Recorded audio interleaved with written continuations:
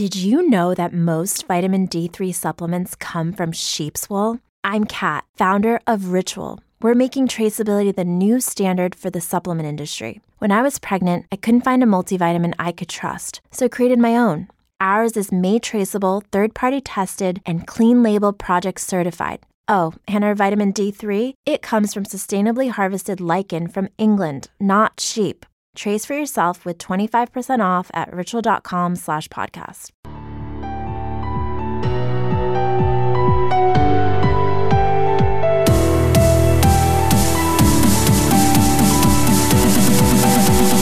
Hero Select.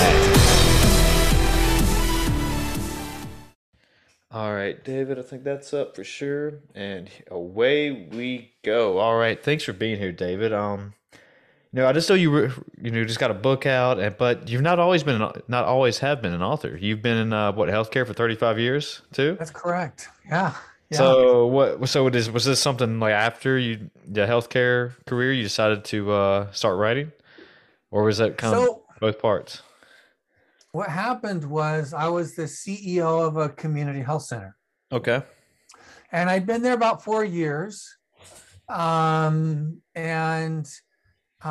They'd had some significant struggles. They had 8 CEOs in 8 years before I got there. Oh, shoot. And they'd had some serious financial challenges. It was a little not-for-profit. And they were just wonderful people, but they didn't have a good business sense, I would say. Okay. And so over about 4 years, with some consistent leadership, we were able to take our quality from like middle of the pack to a little lower to consistently at the top of our region and in the top, 20-30% in the state. We were able to become financially very sound, very sustainable. And we'd grown quite a bit. And we found ourselves in a position where I'd moved from my office into a closet, and then I moved out of my closet so a dentist could move into my closet. Because, we were just packed so tight in our little old building, and we realized we needed a new building, right? Right. They'd known this for some time, but it just, got to the point, though, where need and the capacity to do something about it were finally, meeting each other.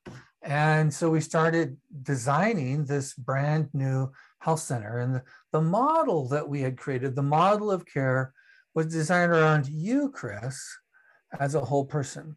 I know people are shocked when I reveal this to them, right? Because this is amazing stuff. But when you were born, when I was born, and everybody who's listening, is anybody watching this, or is this audio only? It's both. I'll do both. So it's both, right? Yeah.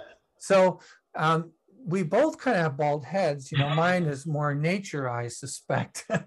Yours is more choice. Yeah. But we were both born with this head attached to the shoulders. Is that not shocking? Yeah, that's weird, man. That's so weird, right? Yeah. Because the entire healthcare system, I went to graduate school and studied healthcare, right?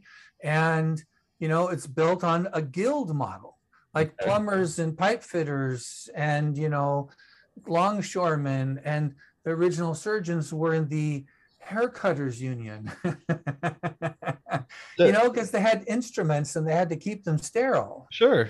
So when you say health center, you're actually talking about a hospital? No, this is a community health center. A community health center. Think of it like primary care. Okay. All right. I'm on the same page now. Okay. Yeah.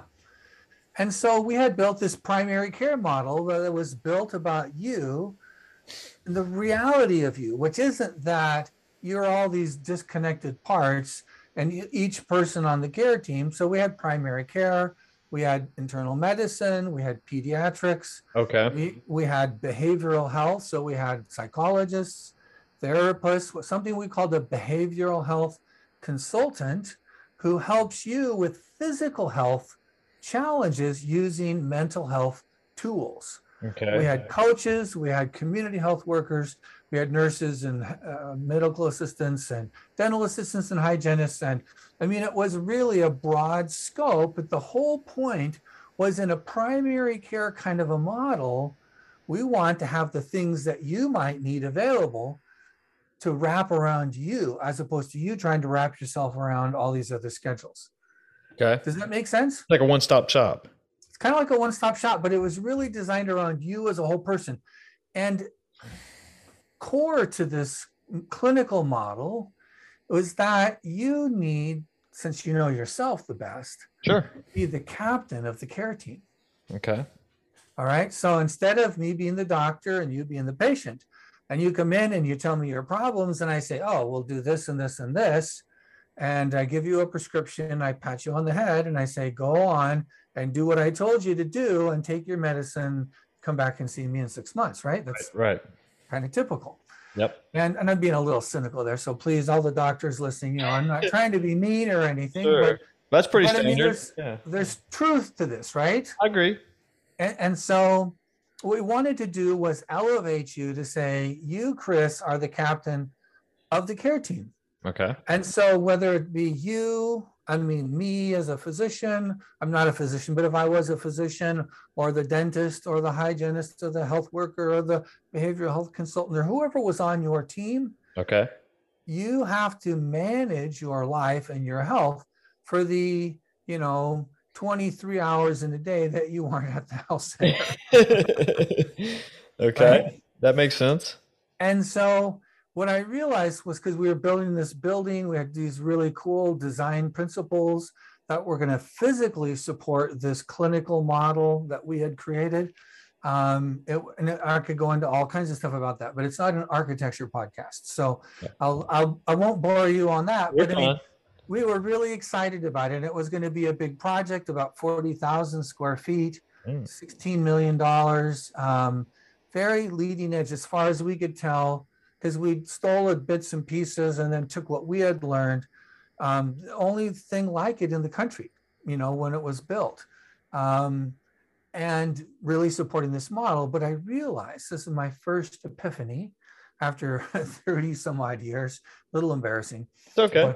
But, I need to wear a dunce cap every now and again, but it's like, I thought, okay, we're doing all this cool stuff. We have an amazing group of people I'm privileged to work with. We've got this great model of care. Our quality is great. Our reputation is great. People want to come here and engage with us. Recruiting was fairly easy because people wanted to work at this kind of a place. If you were a healthcare professional, this was like a kind of a cool place to work. And anyways, we had all these good things going for us. And I realized, wait a minute, don't screech on the brakes here, but unless we help you as the captain of the care team fulfill your role more successfully, we're going to greatly limit our success. Does it make sense? If you're the captain, you're the pivotal member, right? And the only essential member, frankly, in the care team, right? You always have to be there. You're always the center of focus and attention. Of course. If we can't help you be more successful in that, then, all of the rest of this is going to be kind of marginal, but not really transformative. That makes perfect sense. I mean, it's the own person that has to fully take care of their health care anyway. I mean, you can guide, doctors, physicians, dentists, you can guide people as much as you want and give them your advice or whatever, but ultimately it comes down to what like myself would do outside of the doctor's office. Exactly right. Yeah. And so that was the first epiphany. And I may not be that smart, but I'm at least a little bit humble, And I started talking to people and I would ask this great people, we had all these disciplines and these smart, caring, amazing people. And I'd say, well, what are we going to do? How do we do that? Right. Yeah. And I came to this second epiphany. Okay. I was studying change models. So you would think how people change is just like a thing. And here's step 1, 2, 3, 4, 5. But oh no, it has to do with human beings. We're not machines, right? Sure. So as a human being, there's like a dozen different theories and I don't doubt it. How do people change? And I don't doubt it. And so I got down to like my favorite 6. And I just started studying those change models and how does it work, and talking to people who understood them better than me, and reading some books. And Well, what were some of those change models? oh my gosh, I you mean, would you don't. have We don't have to. to touch on all of them, but I mean, maybe the ones that spoke to you the most, I guess, because that's one thing I've talked about on here a few different times was just how much people just change over time and their morals and values just from day one to year whatever now. Just Exactly. yeah, it just changes so much. Well, that's a good point. So there's oh gosh, social transformation change model. Okay. It starts with like awareness. Um, let me see. There's like 7 steps. I've got a slide with them all on it. Okay. But And so have you ever heard of, there was a great book that was written called, what was the book called? It's the people that did Crucial Conversations, Crucial Accountability. It's called Influencer. There you go.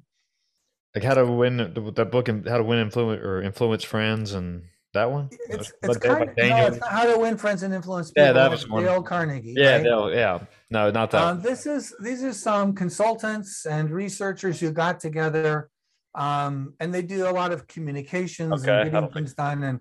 But they wrote a book called Influencer, and they took a lot of this research and they had this kind of 6-grid. Uh-oh.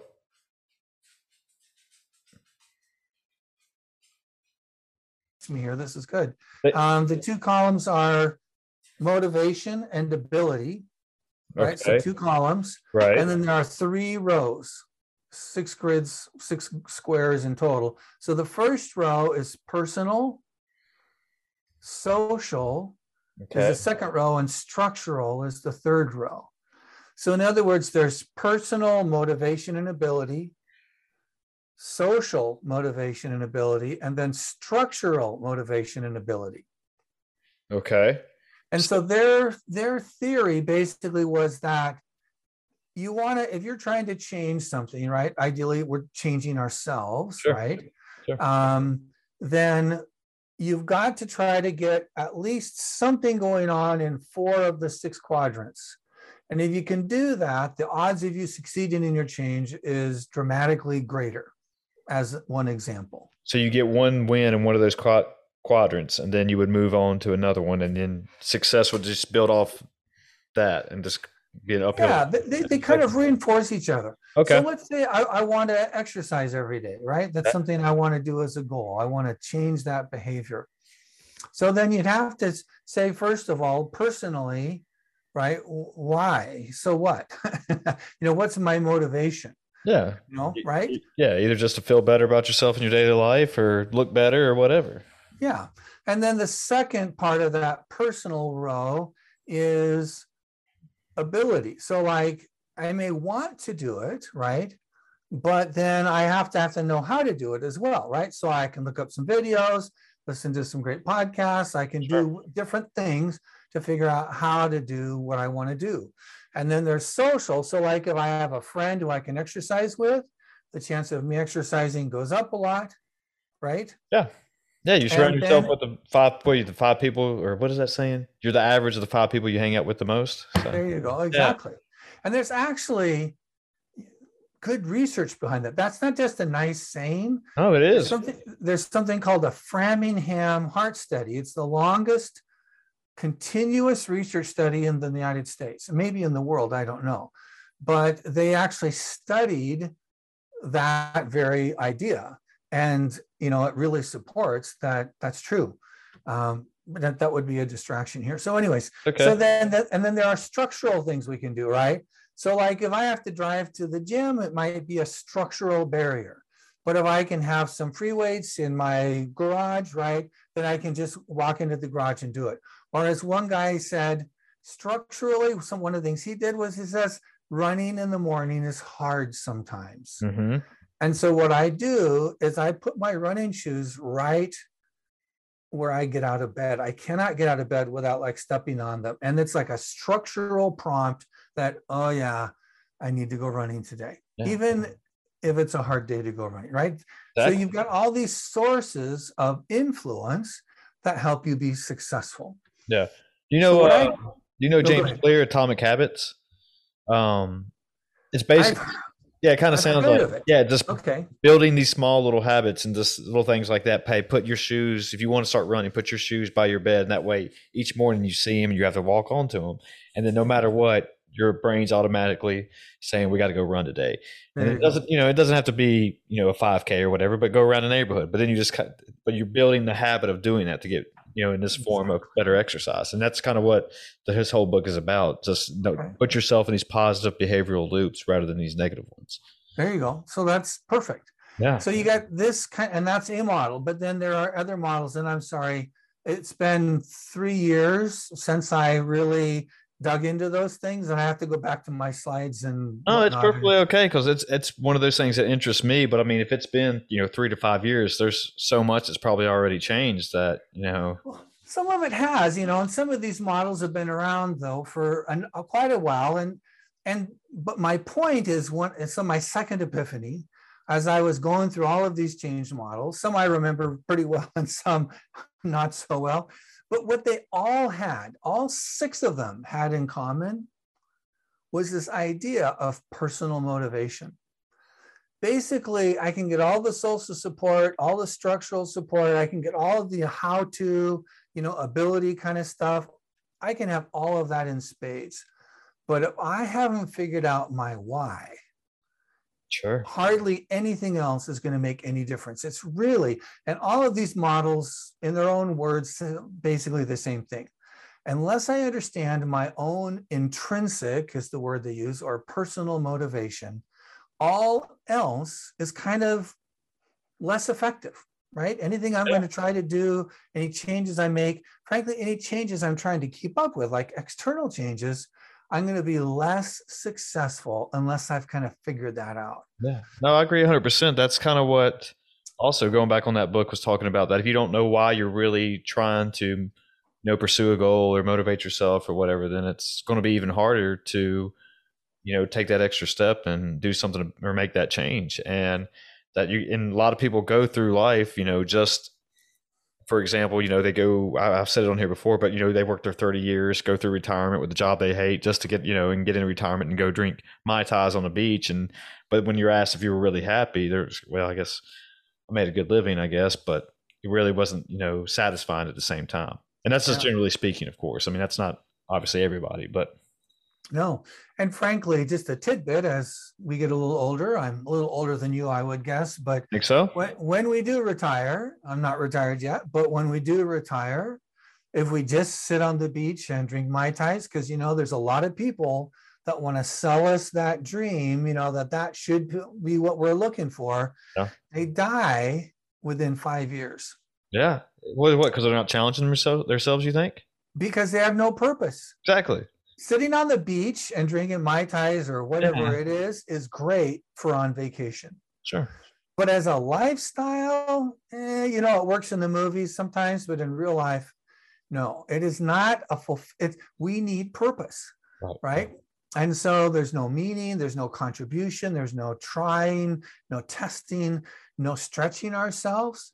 And so it really is quite awful. Yeah, one of the doctors I follow, Pat, what's his name? But his whole philosophy is based on longevity, and that's one of his things is that you have to challenge yourself, whether it be small challenges or big challenges, but little ones in your daily life will help you lead to obviously a lifelong age that you want to try to be at. And exactly. One thing I've tried to incorporate in my life now that, whether it just be physical or mental, that, you got to challenge yourself in some form just to, find a why, get a passion, even get a small win for the day. If you just play Wordle, I mean, shoot. There you go. Exactly. I like Wordle. I do too. That's what I do every morning. So as I studied, so then I thought, well, personal motivation, what is that really? Yeah. What is it? And so I started studying personal motivation. I thought if it's really at the core, I should really understand this much, much better. And so I studied 3 bodies of work or research. The first one that surprised the heck out of me, even though I've always felt strongly about having values and trying to live your values, I would have said I was a values kind of oriented person. the power of our core personal values, typically I say your top 5, and making them explicit, which I have a specific kind of process to get to that, is amazingly powerful. Amazingly powerful. And it's using a natural metaphor. I'm trying to guide the world away from a mechanical metaphor. Okay. Because you and I, even though there are some similarities, I'm sorry, we are not machines.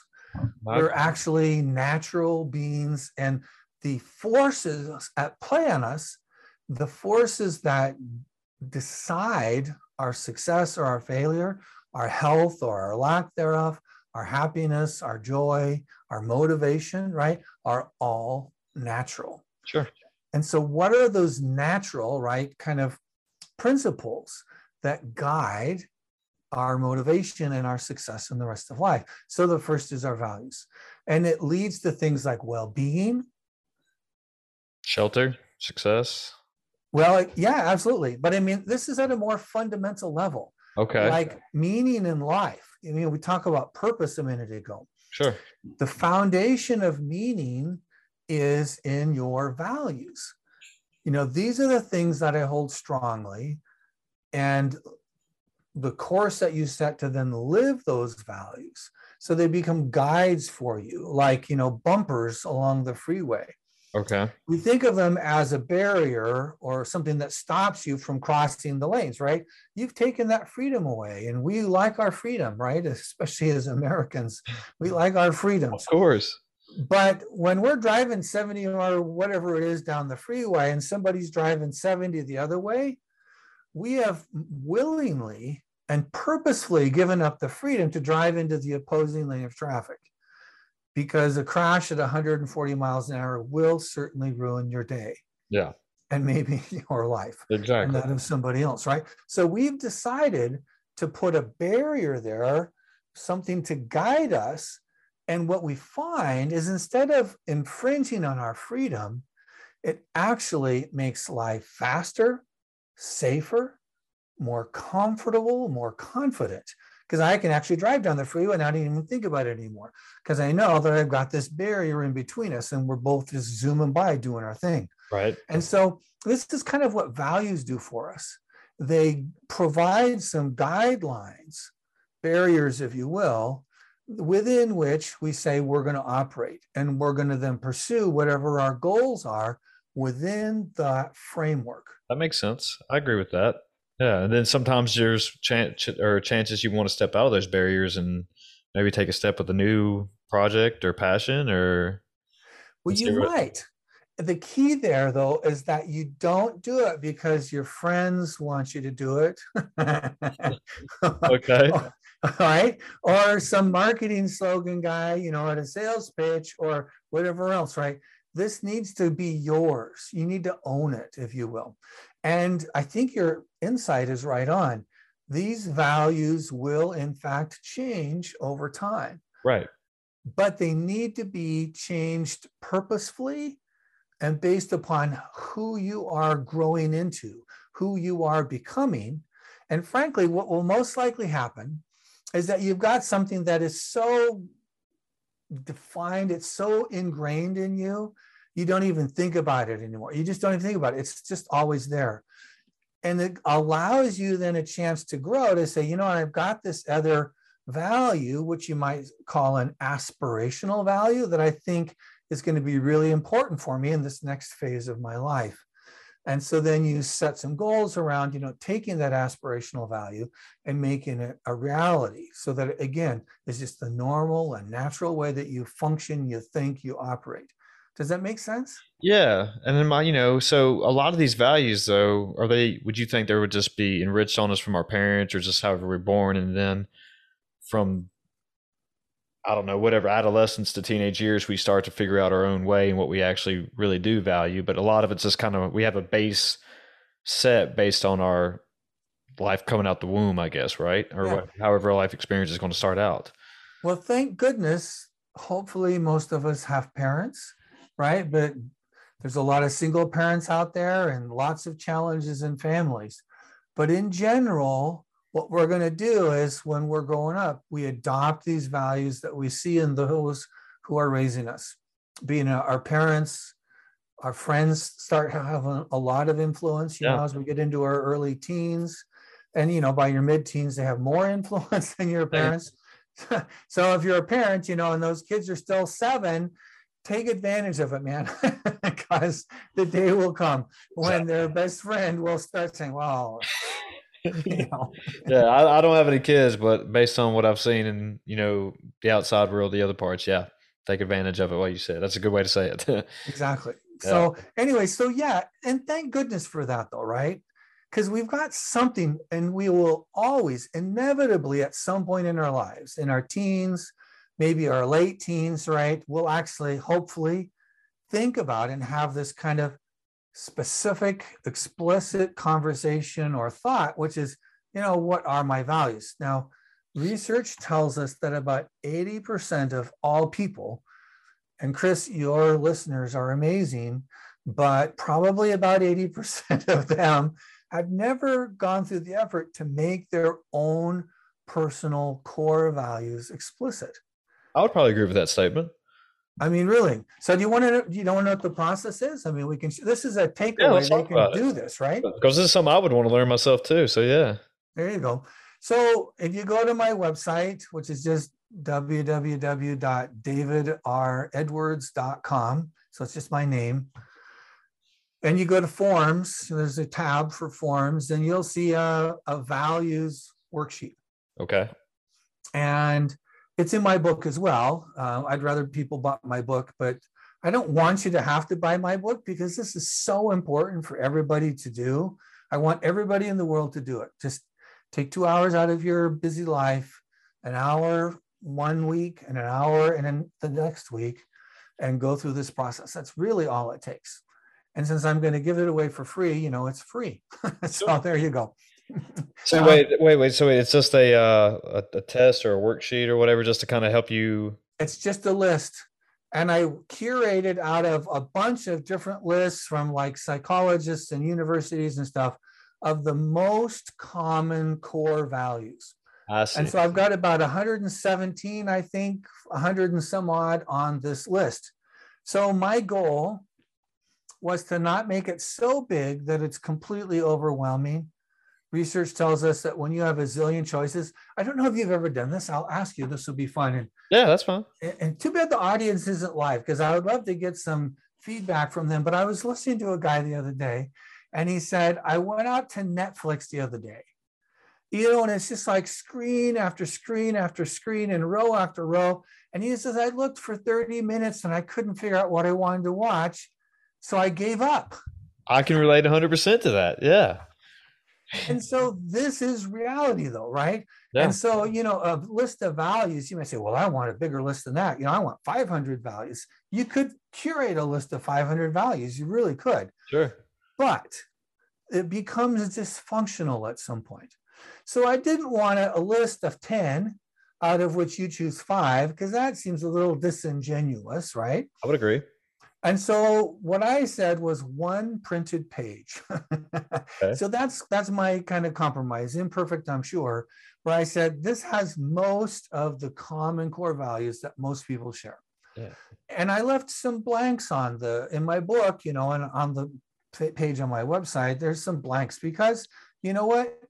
You might decide there's something on here that I think is really important, and I want you to be able to put it on there because these are your personal core values. And what I say over and over again in the book is they're not my values. They're not somebody else's values, not your parents' values or your friends or anybody else's. These are yours.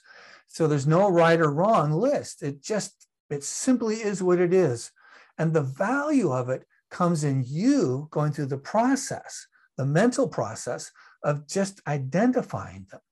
So then I walk you through, and there's no magic to this. You kind of got to go through, and I like to skim through it and say, oh yeah, and I'll circle it. And I say, yeah, I think that's really important.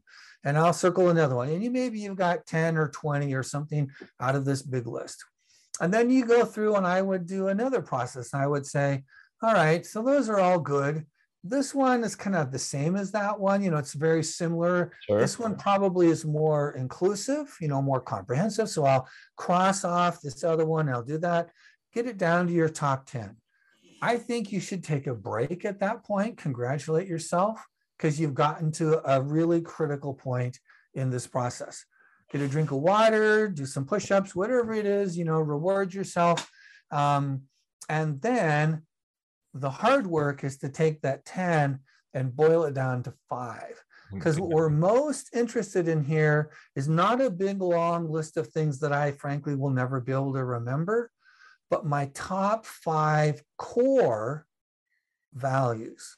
And so you're going to go through a kind of a similar process with those 10 and say, all right, this sounds kind of similar to that. I'm going to choose this one. This one, I think, and one way to think about it is like in extremes. So in an extreme situation, would this one serve me better? Would I hold to that more likely, or would I this other one? Okay. And we start to rank these in this way.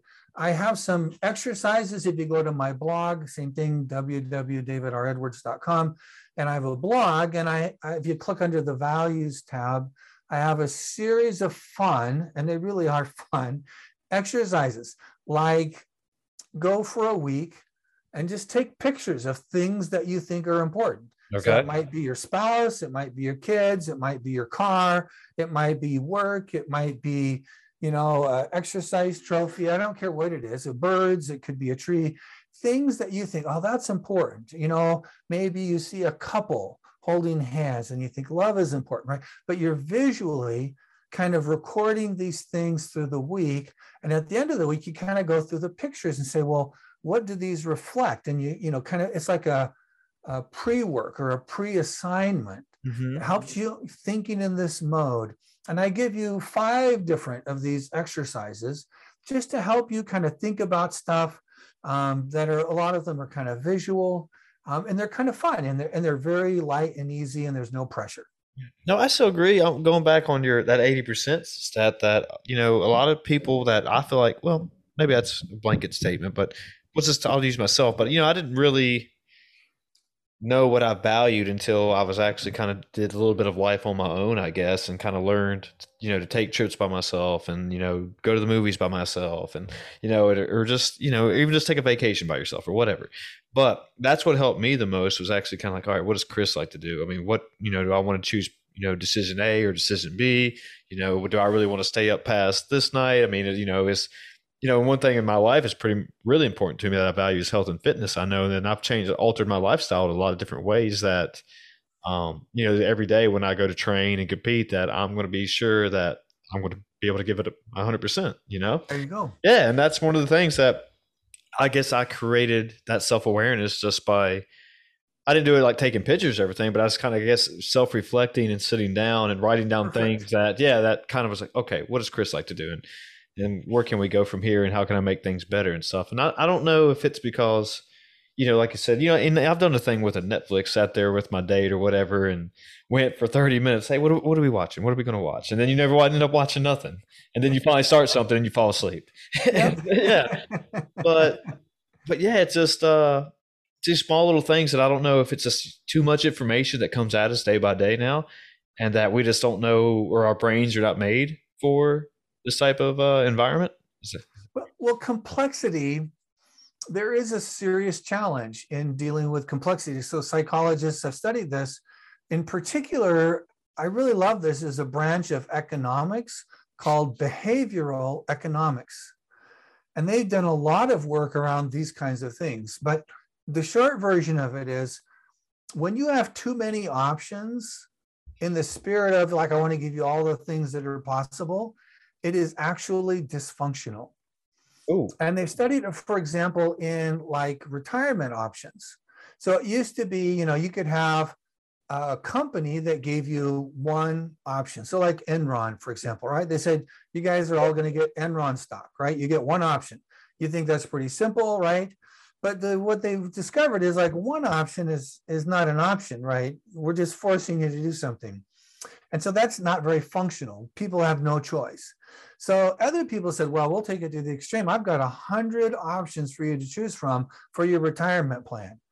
And, I've got this growth and I've got this long term, I've got a value, and I've got 15 versions of each one of these. And that, for most of us, unless you're like a finance professional and you're really into this stuff, and you're going to get out and build a spreadsheet and rank these things and average the returns and blah, blah, blah. I mean, and I would have fun doing that just because I was a CFO for 20 years. And so I love doing that kind of stuff. Sure. But for most people, that's really dysfunctional. And what happens is they, just like having one option, they sub-optimize because there's so many options. They just can't handle the complexity and they don't make the best decisions. So there's somewhere in the middle, right, where you ask people some questions. You might say, like in an investment thing, you might say, well, what is your risk tolerance? What is your time frame, right? So then we would start to guide you. And instead of giving you 100 options, we might give you 15 options. Okay. But they're all consistent with some basic things that you value that you think are important in making a decision. And so you can't really go all that wrong. And, most people in that kind of a situation, and maybe it's 10, right? But you can go through and say, okay, I'm going to do this and this and this. And that's good enough for most of us. And then you're going to make a good choice. And there is no perfect choice. Again, right? It's just, it doesn't exist because nobody, you nor I, nor anybody, even, I don't know, I'll date myself here, the old E.F. Hutton commercials. I don't think I know. Everybody's on the plane and they're whispering to each other, right?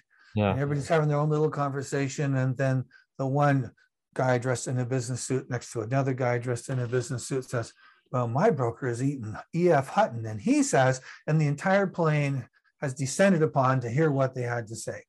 So if we're not E.F. Hutton, I don't even know if they exist anymore. Probably not. But it's good to have a few choices, but not so many. I mean, that's just my point. So you go through a process and you want to get down to your 5 core values. Okay. And then I want you to make them explicit. There's 3 steps. I'll do sign language. Sign language says 3 steps. Okay. So the first is that you define each of those core values. Like how you would define them yourself? How you define it. Okay. Exactly. What does this mean to me? It's a very personal journey. Now you could Google it, you could look it up or something and say, what does that mean to the world? No problem with that. That's fine. But whatever, because almost everything has multiple definitions, right? Sure. Yeah. You need to define it for yourself. So what does this mean to me?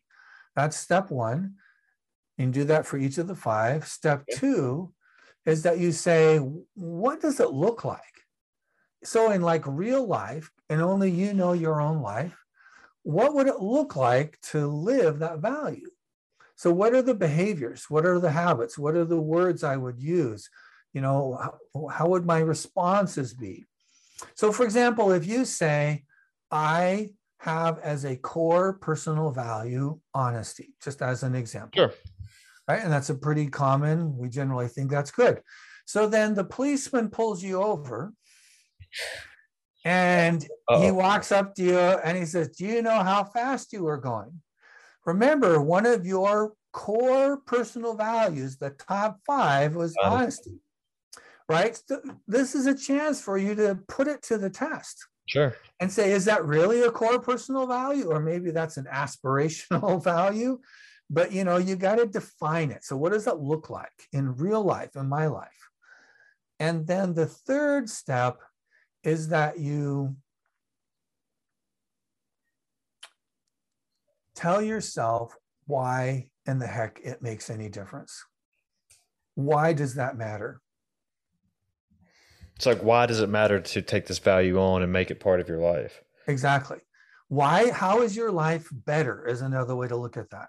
So how is my life better for understanding this, being explicit about what that means in my behavior? Because if it doesn't affect my behavior, this is, wishy-washy, fuzzy-wuzzy, no good, no, it doesn't do anything for you, right? So you got to make this reality a part of your reality, your lived reality. So why am I better off? So for example, I'll give you an example. One of my core values is transparency. I had seen too many situations where, especially at work, but it could be in relationships as well, somebody would say one thing to me and something else to Chris. Okay. I know how And that it's goes. like, right. And there's like, well, which story is it? You know, there's only one reality here. So which story is it? This kind of hidden agenda, this duplicitous kind of stuff. The boss comes down and says, we need you to do this. What really happens is he's got a totally different agenda that serves him, but it doesn't serve me. And he didn't share that part of it with me. So this kind of shadow, duplicity, lack of transparency, to me, I don't have any place for it in my life. I don't have a good enough mind to remember if I told Chris one thing and Mary something else and John something else, which story I told to which person. That is too exhausting. And that doesn't help me and it doesn't help them. No. And so for me to be transparent is really important because that's how I want people to treat me. And then I can look you in the face and we're on the same page. There's no hidden agendas. And we may disagree. Fantastic, right? Then we'll disagree. But at least we're on the same page and we understand where each other is at. Do you think maybe as a leadership perspective or being a CFO like you were, I mean, being 100% transparent all the time is the way to go? Or is it kind of a situational thing? You know, I mean, I do. So the only time is when your wife says, does this dress make me look fat? Okay. Well, I mean, I would agree with you there, but you know, some might argue that, you know, for example, like a football coach would never give out all of his, you know, strategic tactics and everything to the other team and everything. So he doesn't want to be 100% transparent all the time. Of course not. Yes, absolutely. Of course not. You may know things that you don't share with other people for competitive reasons, for example. Sure. Of course. But I'm not talking about with your competitors. Although, you know, and so, you know, where do you draw the line? There's some judgment there. And you might put down when you know, write down, well, what does this look like? Right. Yeah. You might include something like, well, you know what? When it comes to my competitors, I'm going to share so much. I'm not going to lie to them. Right. I just don't think there's any place for that in any business setting, but I may not share things that are inappropriate. I would probably share more than some, probably, just because I'm trying to live this value. Okay. But if it's inappropriate, so for example, intellectual property or, you know, something that you're legally bound to not share. Most people would know the line to draw. I mean, yeah, if it would be malfeasance of some kind, you know, no, of course not. Yeah. But I mean, even if you had, like, you know, say for example, I was listening to this podcast and it was like a former CIA or FBI, I can't remember, but the gist of it was that, you know, he was told that there was going to be a threat. I think it was on New York. It was one of the major cities, and that it was almost a nuclear threat or some type of bomb threat, but it was probably going to kill probably over half the population with that. But he wasn't allowed to tell anybody or get the word out, except he could only tell his close friends and family. So, and luckily nothing ever happened, obviously, but he was like, I didn't know how to deal with that. I mean, you wanted to tell people, but you can't tell people at the same time. And I guess that might be a little bit more of an extreme case as far as transparency goes. And that's, you know, that's a whole different road we could go down on. But, you know, it's almost one of those things I was looking at it like, you know, well, maybe like 98% most people are going to be transparent. But, you know, I guess it all dictates on the situation and lives and. Well, I think you'd have to look at it. So that's actually a really good example, right? I want to be transparent about this, but I cannot. Sure. For one, because you've been told. Yeah. I think to help you deal with that, you would have to understand, why am I not transparent? Right? Maybe there's some other values that are of greater value. Yeah. And that's one advantage of ranking these values, like 1, 2, 3, 4, 5, is to say, you know, transparency is important, but you know what? If I am not, if I am not transparent in this situation, it will likely harm more people than if I am. And since it's a higher value to value human beings, value life, than to be transparent, then I'm going to subsume that transparency value to the higher value, because just to help me feel better about myself. And if more people are going to die, that's a poor trade-off. Yeah, I would agree 100%. And yeah, I like the way you put that. It really would come down to exactly what, your top 5 values are or whatever, and how they rank. And just, yeah, like right now, because I've never sat here and think about what are my top 5. I could probably name off top 5, but then when I start to think about it even more, based on what we've been saying tonight, it was like, is that really my top 5? I was like, yeah. Did I really value that, or was that just I thought I did? Yeah. And there's value in this. And this is one of the things that surprised me the most in the research. I spent about 2 years researching, and there's a ton of research on values. I don't doubt it. And some of the benefits are a greater sense of purpose. What happens is when we say these things are important to me and I've made them explicit and I'm living them, my life has more purpose. And there's probably some detail that I don't understand. I am not a research psychologist, but there's something that clicks in our minds that gives us a sense of meaning. So you think about your life. If there's purpose, there's this greater sense of meaning because of these values that you hold. You have this stronger sense of meaning. So are you going to be a stronger, more motivated person as a result? Probably. You probably are. Yeah. Exactly. And that's what the research tells us. You will have a greater sense of well-being. So we can define well-being as a sense that my life is okay, right? I'm on a good track. Mm-hmm. So if you know what your values are, you've made them explicit and you're living them. Introducing Wondersuite from Bluehost.com, the tool that makes WordPress wonderful for everyone. Website creation is hard, but now with Bluehost, you can answer a few simple questions about your business and goals, and the Wondersuite tools will automatically lay out your WordPress website or store in minutes. Seriously. From there, you can customize your design, pick your brand colors, and add blocks. No custom theme or coding required. You'll get content suggestions that you can keep or revise, and with Yoast SEO built in, we automatically help you get found in search engines. From step-by-step guidance to suggested plugins to an AI-powered help bot, our built-in tools make WordPress wonderful for everyone. Whether you're a beginner or a pro, you can join over 2 million Bluehost users. Go to bluehost.com/wondersuite. That's bluehost.com/wondersuite. Can you see how that sense of my life is on track, is going to be improved? Yeah. Yeah. I mean, I agree 100% with this. Just because, people want meaning. I believe they want meaning. They want to find out, why are they on this planet? What are we supposed to be doing with our time?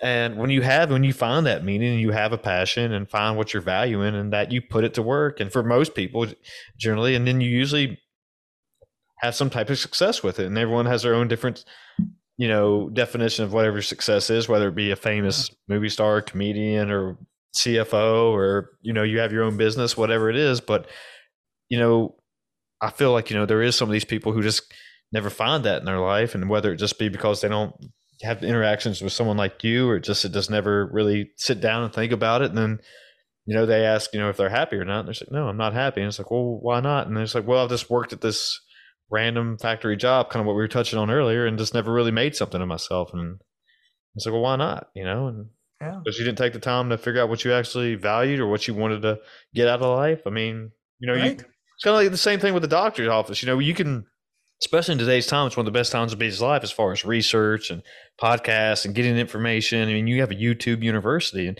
be good to go. So, but when you go outside of your walls or whatever, it's up to you when you're by yourself. If you want to do something, if you want to make a change, you're going to figure out how to do it.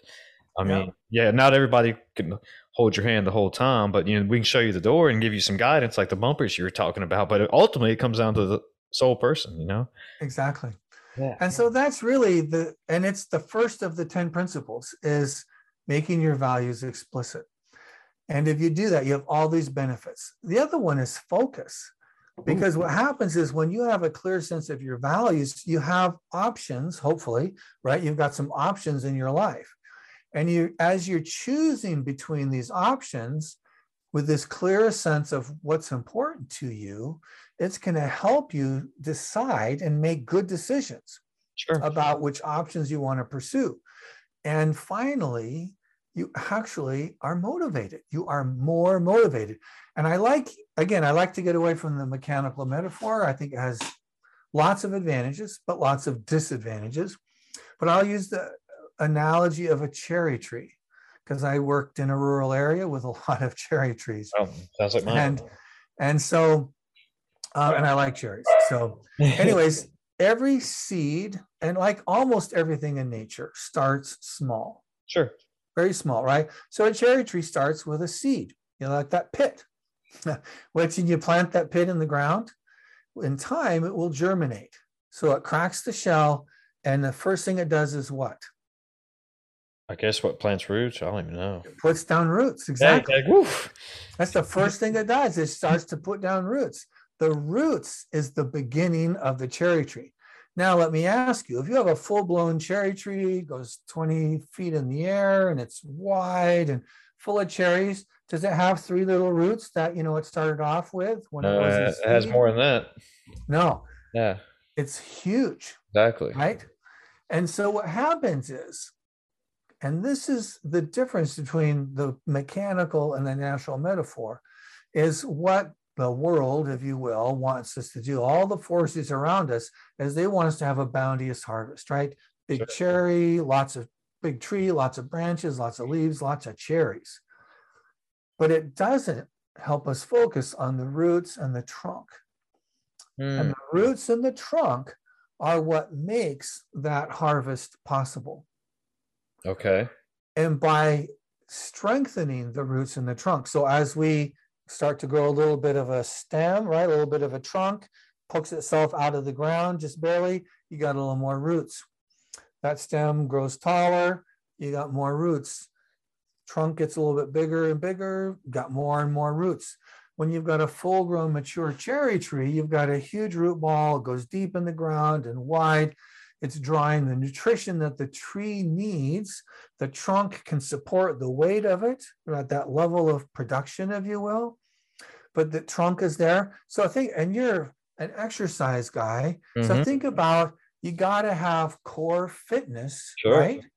Yeah. Otherwise, if you have a lopsided top or a lopsided bottom, you're really not that fit, right? Yeah, I mean, that you can relate that to, just not core fitness, but even professional sports at least, or like even pitchers. I mean, they just don't throw a ball like this. They put their whole core into it and everything. So, yeah. Exactly. You want to be good anyway. The strong roots and trunk creates this foundation for the productive life that we all want. We all want to make a difference. We all want to get things done. We all want to feel like we're contributing, but the capacity to do it is limited by the size of our core development as a human being. And so I'm going to whip through these really fast now because I know we're getting short on time. Fine. We all have nowhere to be, so go ahead. Yeah. So the second one, you mentioned it earlier, the second principle is awareness. Yeah. Right? So this idea of I'm aware of where I'm at, how am I doing? And I'm aware of the environment around me. Those are both important. And I could talk about it more, but I'm going to kind of skip through these real fast. Okay. Learning. We can touch on some of them. We don't have to skip through them very fast, but go ahead. Okay. So the third principle is learning. And the key here is that we have experiences in life. Some of them are really positive and happy and helpful. Agree. Some of them are really challenging. The key is to learn from both. So I had this job where I was able to do these amazing things or be a part of a team that was doing amazing things. And, we're very successful from a quality, from a human perspective, from a performance perspective, financial perspective, our reputation, we're all fantastic. I got fired from that job.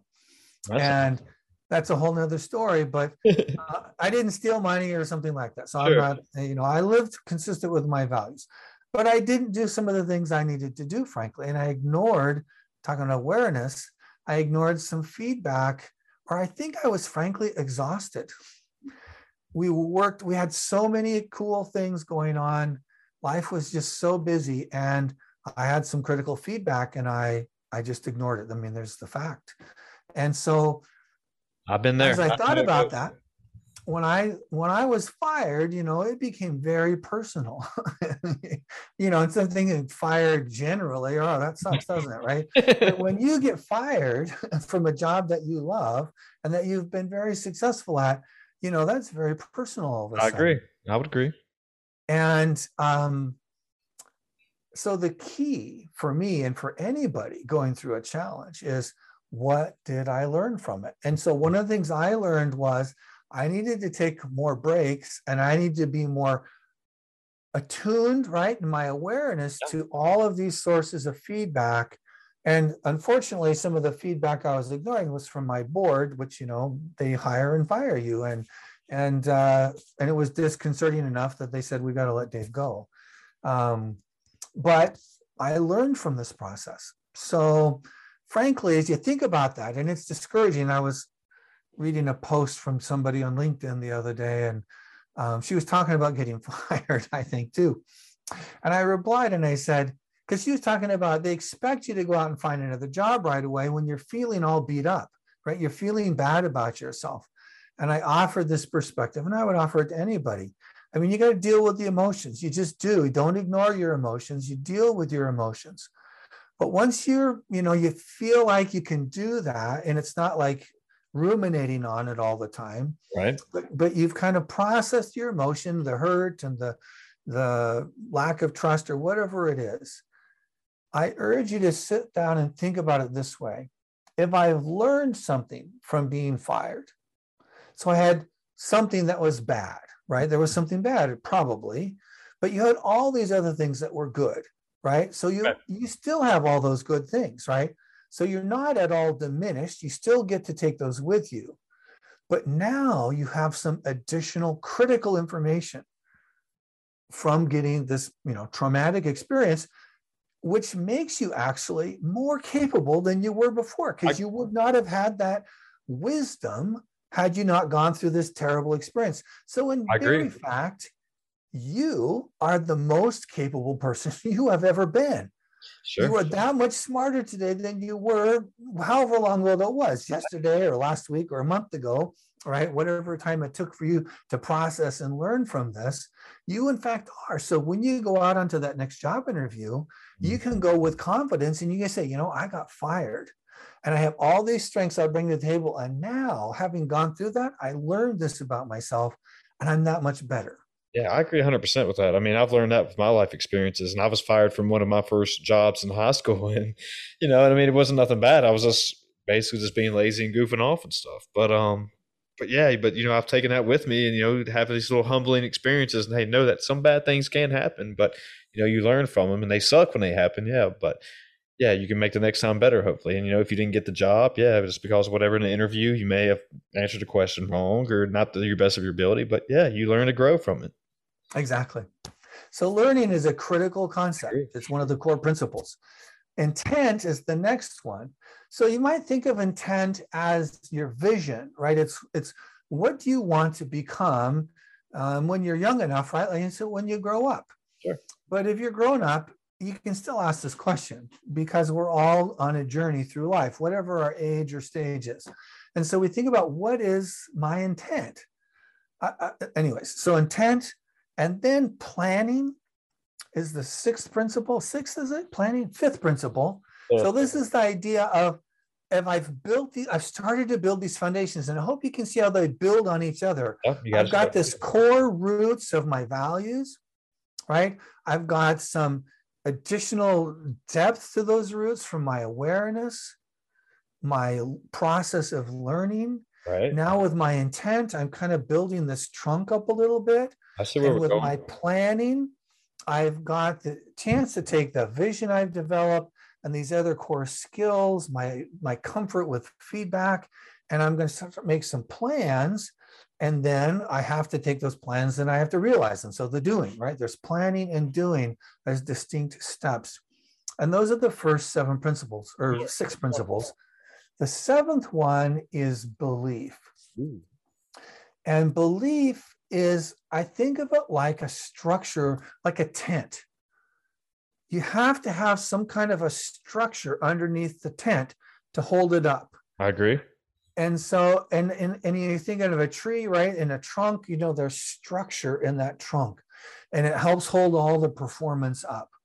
And so belief, and I love this. I don't think I invented it. I think I read it somewhere, but I would credit them if I could remember. Good. At least you're doing it. If I did invent it, then hallelujah. But I love this idea that says, if I believe I can do something, my odds of actually doing that go up dramatically. I agree with that. I've heard that. But if I don't believe that I can do something, the odds of me even getting started are almost nil. Exactly. That's 100%. And so we have to have some foundation about belief as a core principle, right? Do I believe? And we have to go back, and through our self-awareness, right? We might go back and say, and some people will say this, well, I just can't learn new things. Exactly. Right? I hear that all the time. And so what people have to do is we have to go back. And if you have a coach or a counselor or somebody you can talk to, or a spouse or friend or something, especially someone who's known you for a long time, they will help you see, because I guarantee you. So, for example, have you ever made a recipe of any kind? Hopefully not everybody cooks out of a box. I find that. I cook pretty easily, just fry up some meat and some vegetables. But if you call that a recipe, I usually sprinkle it with my own little seasonings. Like, oh yeah. But other than that, that's beautiful. You don't just open the box and microwave it, though. I try not to. That's only on random nights. I'm too pushing for time. But usually I just try to cook easy stuff. There you go. So have you ever, though, especially when you were younger and you were, learning to cook, and you looked at a recipe card or a book, or, nowadays a lot of this stuff is online. So you went on to, what is it? I looked at some the other day.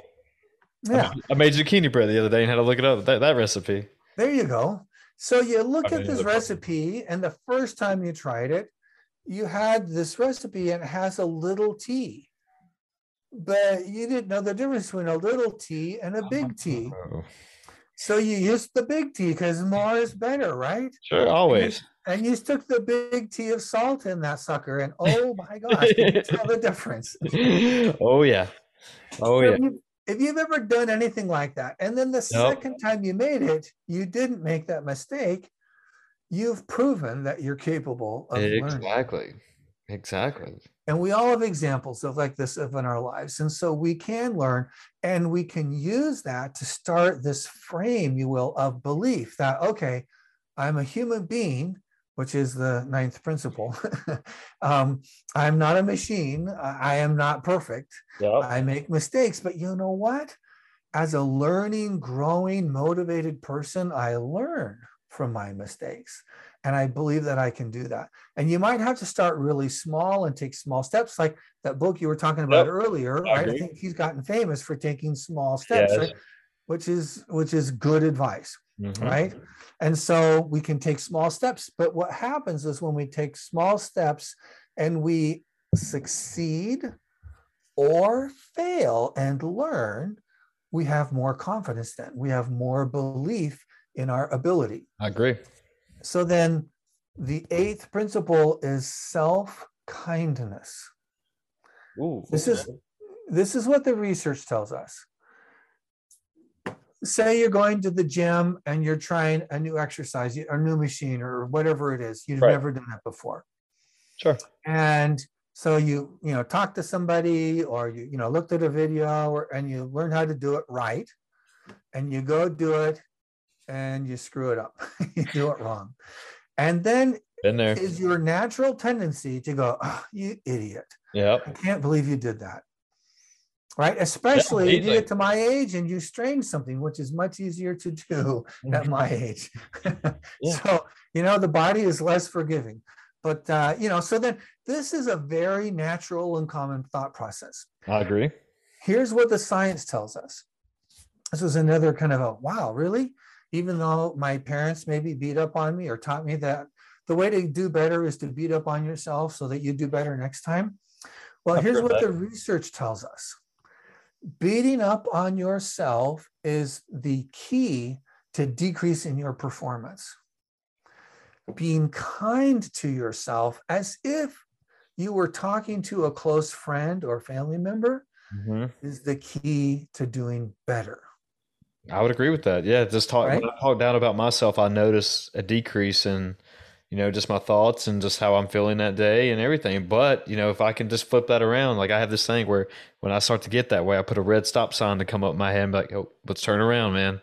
So turn that I thing love that. right. But yeah, and it really does change the way you think about things and It changes how your you feel. brain chemistry. Mm-hmm. It Yeah. does. It's actually amazing. Yeah, and it's just like you said, nobody wants to look like a fool, like when they try something new. But going back on your learning thing, it's part of it that most of the time, more times than not, you're going to look like an idiot or a fool when you try something new. But eventually you stick with it, you'll get better at it, and Exactly. don't beat yourself up, but you eventually get that confidence. Exactly. Yeah, I've been there. So that self-kindness is a critical principle. The next one, I think you just touched on it, we touched on it a few minutes ago, is this idea that I am a human being and we're a part of this common humanity. No matter how obscure you feel like you are or how unusual this mistake that you've made is. So for example, when I was fired, this is just my nature. I felt pretty badly. I mean, I was surprised and blown away. I licked my wounds for a few days though, and so I started researching getting fired because that's kind of what I do.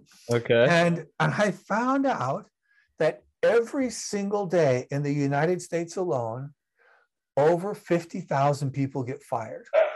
Wow. Every single day. I would have never guessed that number.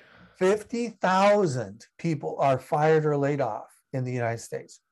Wow. So I and 49,990, well, not exactly, right? Sure. But I mean, that many people were fired that day, the same as me. I am not alone in this, right? I have people I can talk to. I have a community that I could reach out to of people who have been fired, and I don't have to carry this alone. Anyway, so this idea of common humanity is both that I'm a human being, and as far as I know, there was only ever one perfect human being, and the rest of us are flawed. And so, welcome to the club. If we make mistakes, if we mess up, we are flawed. It's normal. Exactly, 100%. And secondly, that we don't have to be alone in the process. The most obscure thing, so being fired doesn't sound very obscure anymore, does it? No, not with that number. Not with that number, no. Yeah. But there are rare diseases where there's like one person in 100,000 who have this disease. So you might think, I'm alone. But in fact, especially in this day and age with the technology that we have, I almost could guarantee that whatever you've got going on, whatever you're dealing with, You can find out. There's some people that you can talk to who are sharing these circumstances. Yeah. And then you can lift each other, right? Like a close friend would. As human beings, we can lift each other and help each other then to do better.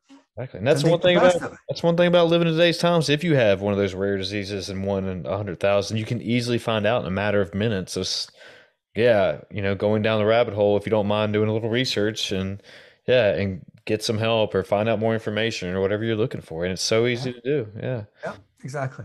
So the final principle of the 10, I titled the chapter Mindlessness.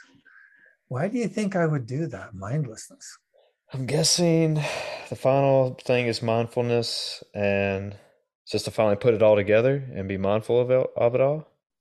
Well, frankly, I titled the chapter after I watched the Dr. Phil interview. Do you know who Dr. Phil is? I know who Dr. Phil is. Yeah. I don't watch it much, but I know who it is. He's pretty well known, even if we don't watch him very much. So I'd watched this interview of him. And this was, I'd written the book basically, and I was, editing and refining and that kind of stuff. And I knew that being mindful was really important. But in this interview, Dr. Phil said, yeah, I was talking to somebody the other day and I was talking about being mindful. And they went, woo, woo, woo, that's crazy talk, right? And we have this sense of being mindful means I wear yoga pants and love yogurt and I have to light candles and I used to think like that too at one point. yeah, well, and it's not uncommon.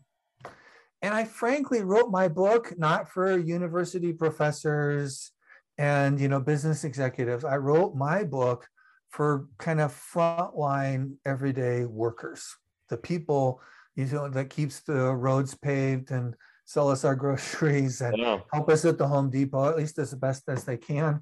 Sure. These people, these millions of people, have to get the most done with the least help. I agree. And so I thought they really, more than people with more resources, need to align their lives with correct, enduring principles in order to have the most success that they possibly can. If you have a lot of money, if you're Kanye and you develop a little drug habit, you can hire a manager and a rehab coach, and you can go to the most expensive, center in the country, and you can still have somebody that's selling your music and somebody else that's doing publicity for you. And, you've got resources to kind of make up for your stupid mistakes. But for most of us, we can't. We got to bear the brunt of our mistakes, right? Yep, I agree 100%. And so that really means it's really more critical that we align ourselves with these core principles that, frankly, are the source of human achievement. These are the source of how we get ahead in life, how we make the most of ourselves and our circumstances, whatever they are. And that was really one of the most beautiful things about this work that I was doing, because I've served mostly lower income populations throughout my career with community health centers, is that it didn't matter your education, it didn't matter your kind of work that you do, it doesn't matter your race, your gender, none of these kind of outside ways that we divide each other make any difference, because these principles are applicable to every life in every circumstance, no matter what it is. To me, that was like, wow, you don't have to be rich or famous or have a certain level of whatever it is to do it. Mm-hmm. Nope, it's not necessary. Anybody can start wherever they are at. So if you're up here, you started off as Paris Hilton, your dad is a multi-billionaire, or if you're David down here, who, whose parents got divorced when he was 10, and, your mom is living on, my mom never took welfare, but she worked her butt off at an entry-level job with 3 boys, and she made it happen. So it doesn't matter where you start from. The only thing that matters is your slope. It's where you're going from wherever it is. And unfortunately, too often, if you come from a more affluent circumstance, maybe up here someplace, we get comfortable. Ooh, good point. And what happens then is we don't have any slope. Mm-mm. So what happens if I start down here and I've got slope, and somebody else is up there and they don't got any slope? Eventually, right, you're going to pass the person who started off with better circumstances. And so the only thing that matters for any of us, if we want to live a meaningful, fulfilling, contributing life, is what our slope is. And that means aligning our lives with the principles that, in fact, create that kind of success that we want. And this isn't always, like you said earlier, about money. Success, so I like this, I do remember who I got this from. The late Earl Nightingale was a radio host, and he wrote a lot of like motivational stuff. That sounds really familiar. Why do I know that? I'm going to have to look him up later. Go ahead. There you go. Yeah, Earl Nightingale, deep, I know that. Booming voice, lovely radio voice. Okay. But anyways, he defined, I love this definition. So I remember this one. So he said, success is the progressive realization of a worthy goal or ideal. Okay, I like that. I love this for a lot of ways, because it doesn't mean I'm achieving everything I set my heart out to do, right? It means I'm making progress. So that's really critical. The joy is in the progress. Think about Christmas. So much anticipation. I'm so excited about, especially as a kid, right? What am I going to get for Christmas? And then the day arrives and you open the package. And as soon as you open it, you go, oh, cool. Yeah, that was nice. Yep. And it's not the realization, it's the anticipation, it's the lead up. Yeah. And especially in a life of accomplishment, wherever we are starting from again and wherever we're going to is not what's critical, but that we're making progress toward that, be it a specific outcome or probably more important, an ideal, and that's something that's helping us become something rather than just do something, right? That is the meaning in life, the joy in life. That is the success in life. And that is something that any of us, no matter our current circumstances, can enjoy and have. And that we could be rich and affluent and not have and be miserable. And there's, in the TV shows, oh, I'd rather be rich and miserable than poor and happy. Well, that's ridiculous. It works in TV shows, but that's not real life. Some of the most amazing people I know, my folks, were middle-class working folks. And they were very happy people. Yeah. And they loved their life. And they weren't on vacation all the time. They never drove a fancy car, but who cares? That isn't what brings joy to your life. Exactly. Right. So you look at your foundations. What are my values? Mm-hmm. What brings right? joy? Am I aware of what's going on in myself and around me? Yeah. Am I learning from things that are going on? Am I intentional about what I'm doing? Or have I subsumed my life to the marketers and to my friends and to work and to all these other places, right? Or am I have my own intentions, my own vision for what I want to do and who I want to become? Am I making plans? Am I carrying those out? Am I remembering that I'm a human being and giving myself a break and being kind to myself? And am I, as I touched on and never quite finished, realize that I've got a brain, which scientists have told us is the, bar none now, most amazing creation in the universe. I agree. And we still don't More know amazing than the sun? Yeah. We still don't know everything about it either, right? We're still not even close. Exactly. Not even close. We're scratching the surface. Exactly. Yeah. Trillions of connections in our human brain. So I have a brain, you have a brain, everybody listening or watching has a brain. So being mindless must not mean I don't have a brain, but it means I am in fact not using the most amazing creation in the universe in the ways that I could or that I might. And so when I talk about being mindful, I'm simply begging you, inviting you to use your mind a little bit every day. Use this most amazing creation to help you live a meaningful, fulfilling, connected, and balanced life. And if you will do that and get rid of all the incense and you don't worry about it, you can do incense. I'm not saying there's anything wrong with that. You may learn about Ayurvedic and all kinds of cool stuff. Good for you, man. Go for it. But it's not essential, right? What is essential is that we use our mind a little bit every day. Can I leave you with a little gift? Yeah. Dave, take it home, man. We'll plug your book, plug where they can find it, leave us with a gift and all that good stuff. Yeah.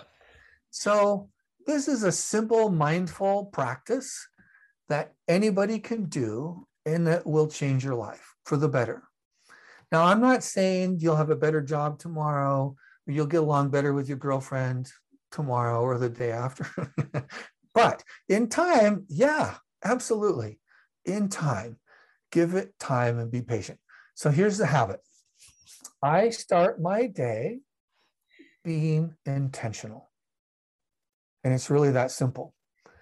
So, and if you read my book, it'll make more sense to you. But even based on just what we've talked about today, you have a sense of, so instead of just letting my day unfold as it just naturally would, right? I want to influence my life. So my day. So I'm going to be intentional about it, using these principles as a guide. So then you say, I'm going to be intentional in the morning.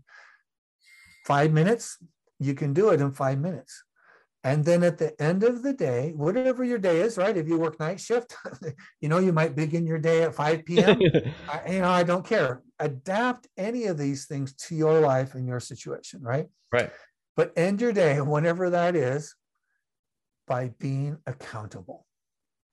And you don't have to be accountable to anybody else. You can if you want. I think it's beautiful if you have a spouse or a partner who you could do this with. This is just that much better. But even if it's just yourself, at the end of the day, look at what your intent was. Right? This was my intent. And say, how did I do? And be accountable to yourself. I urge you, if you can find a way to do it, and I'll be completely transparent about this. I struggle with this myself. Write something down. Good point. Good idea.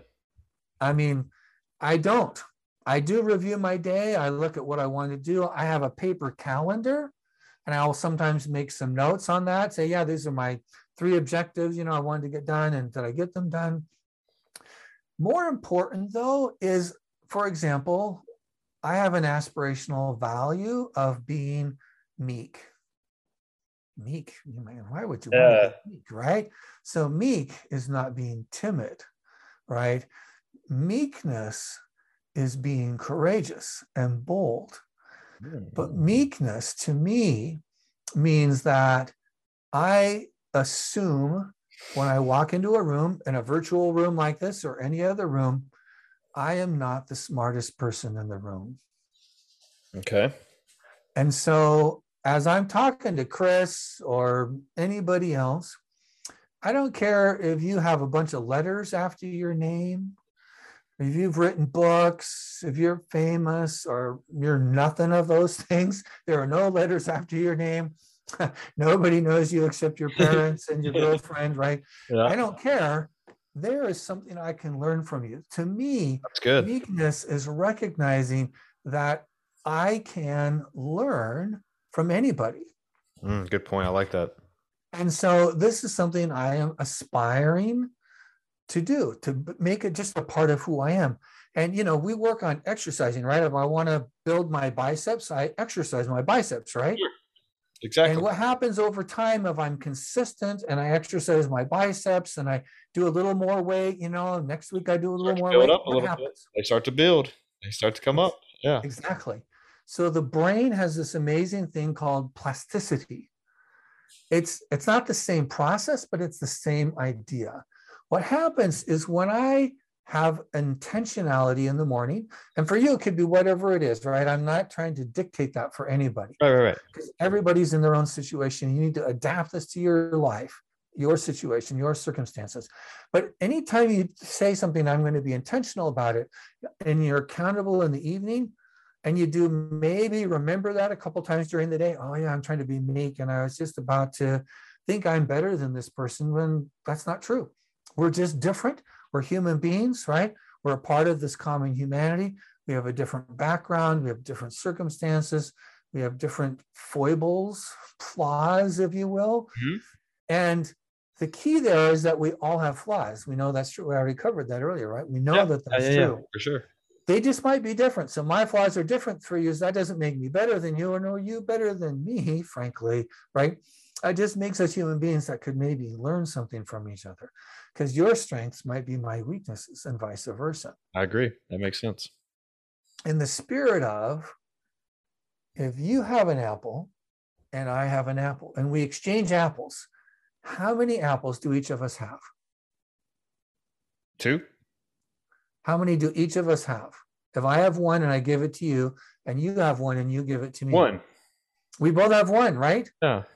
But if I have an idea and you have an idea and we exchange those ideas, how many ideas do we each have? Well, it could be infinity, right? Well, we have, at least at that point, 2. Yeah, but it can go off from there. It could go from there. Yeah. Exactly. Right. And so the mind, that's how it works.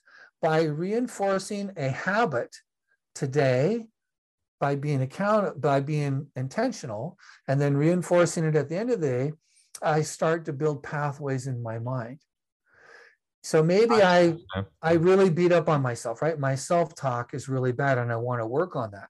So I can be intentional in the morning and say, I want to work on my self-talk, right? So I started asking myself questions. Well, what does that look like?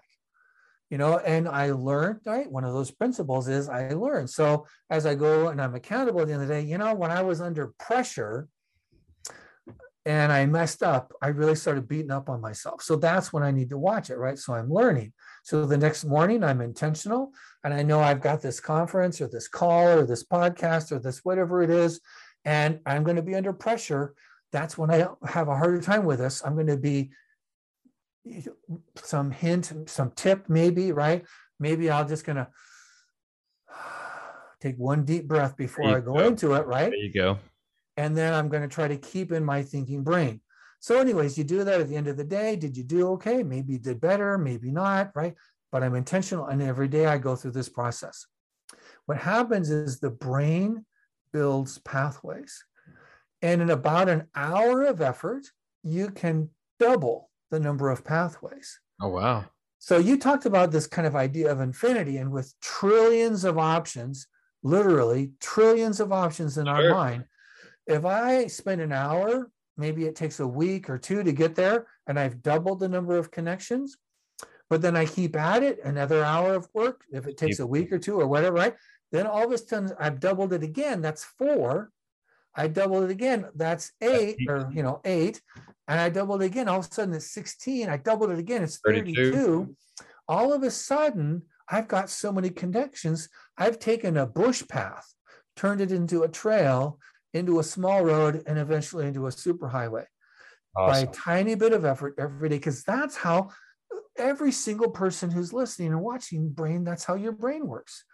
And so you build this pathway, and what happens when it's a superhighway, it's fast, it's automatic.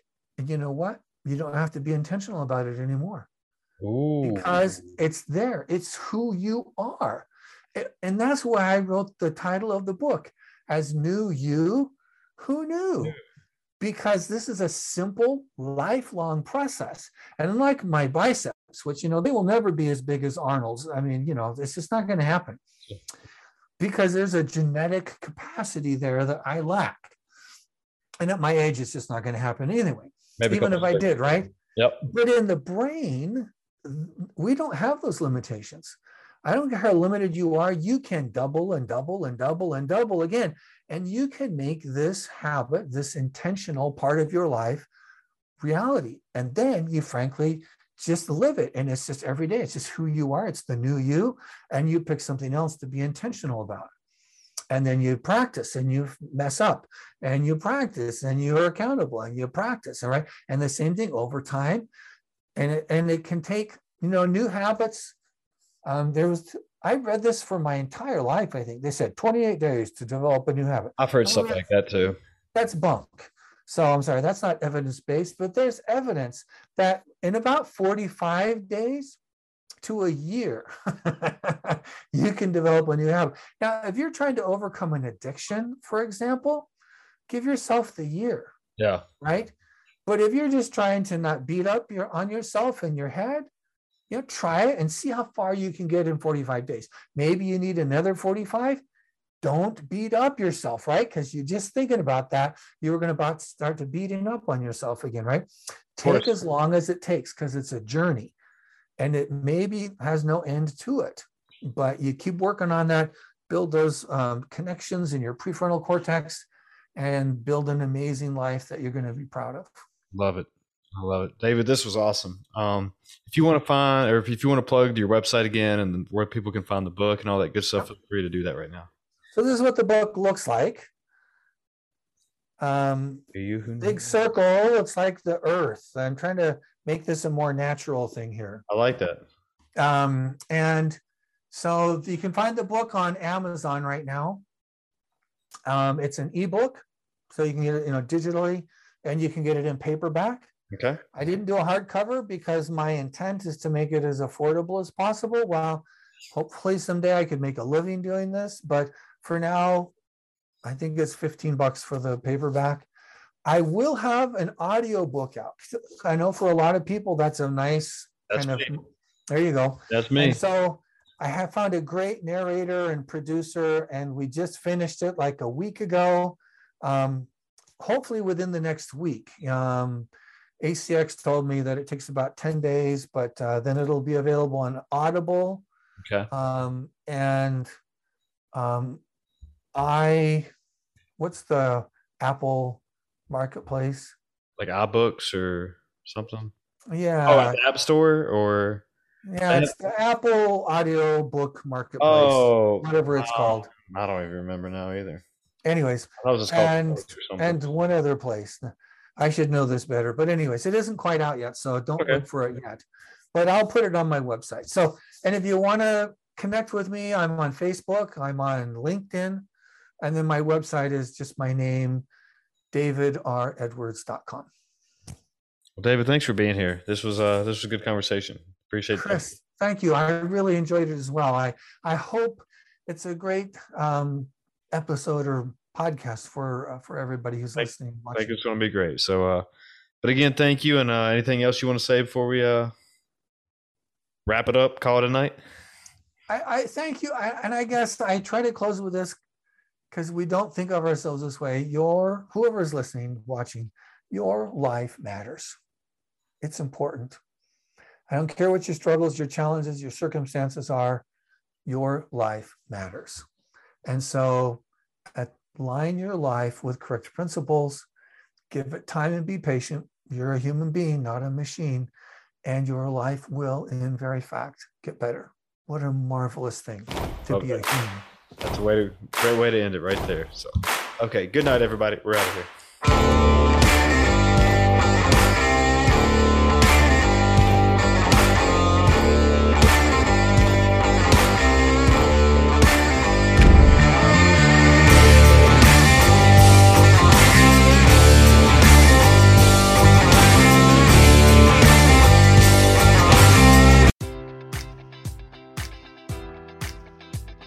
Enjoy all your favorite sports like never before at BetMGM. Sign up using code Buckeye and receive up to $1,500 back in bonus bets if you don't win your first bet. When you register with BetMGM, you'll get instant access to a variety of parlay selection features, live betting options, and the best daily promotions in the business. And with BetMGM at your fingertips, every play and every game matters more than ever. Place your money line, prop, or parlay bets with the king of sportsbooks today. Sign up using code Buckeye and receive up to $1,500 back in bonus bets if you don't win your first bet.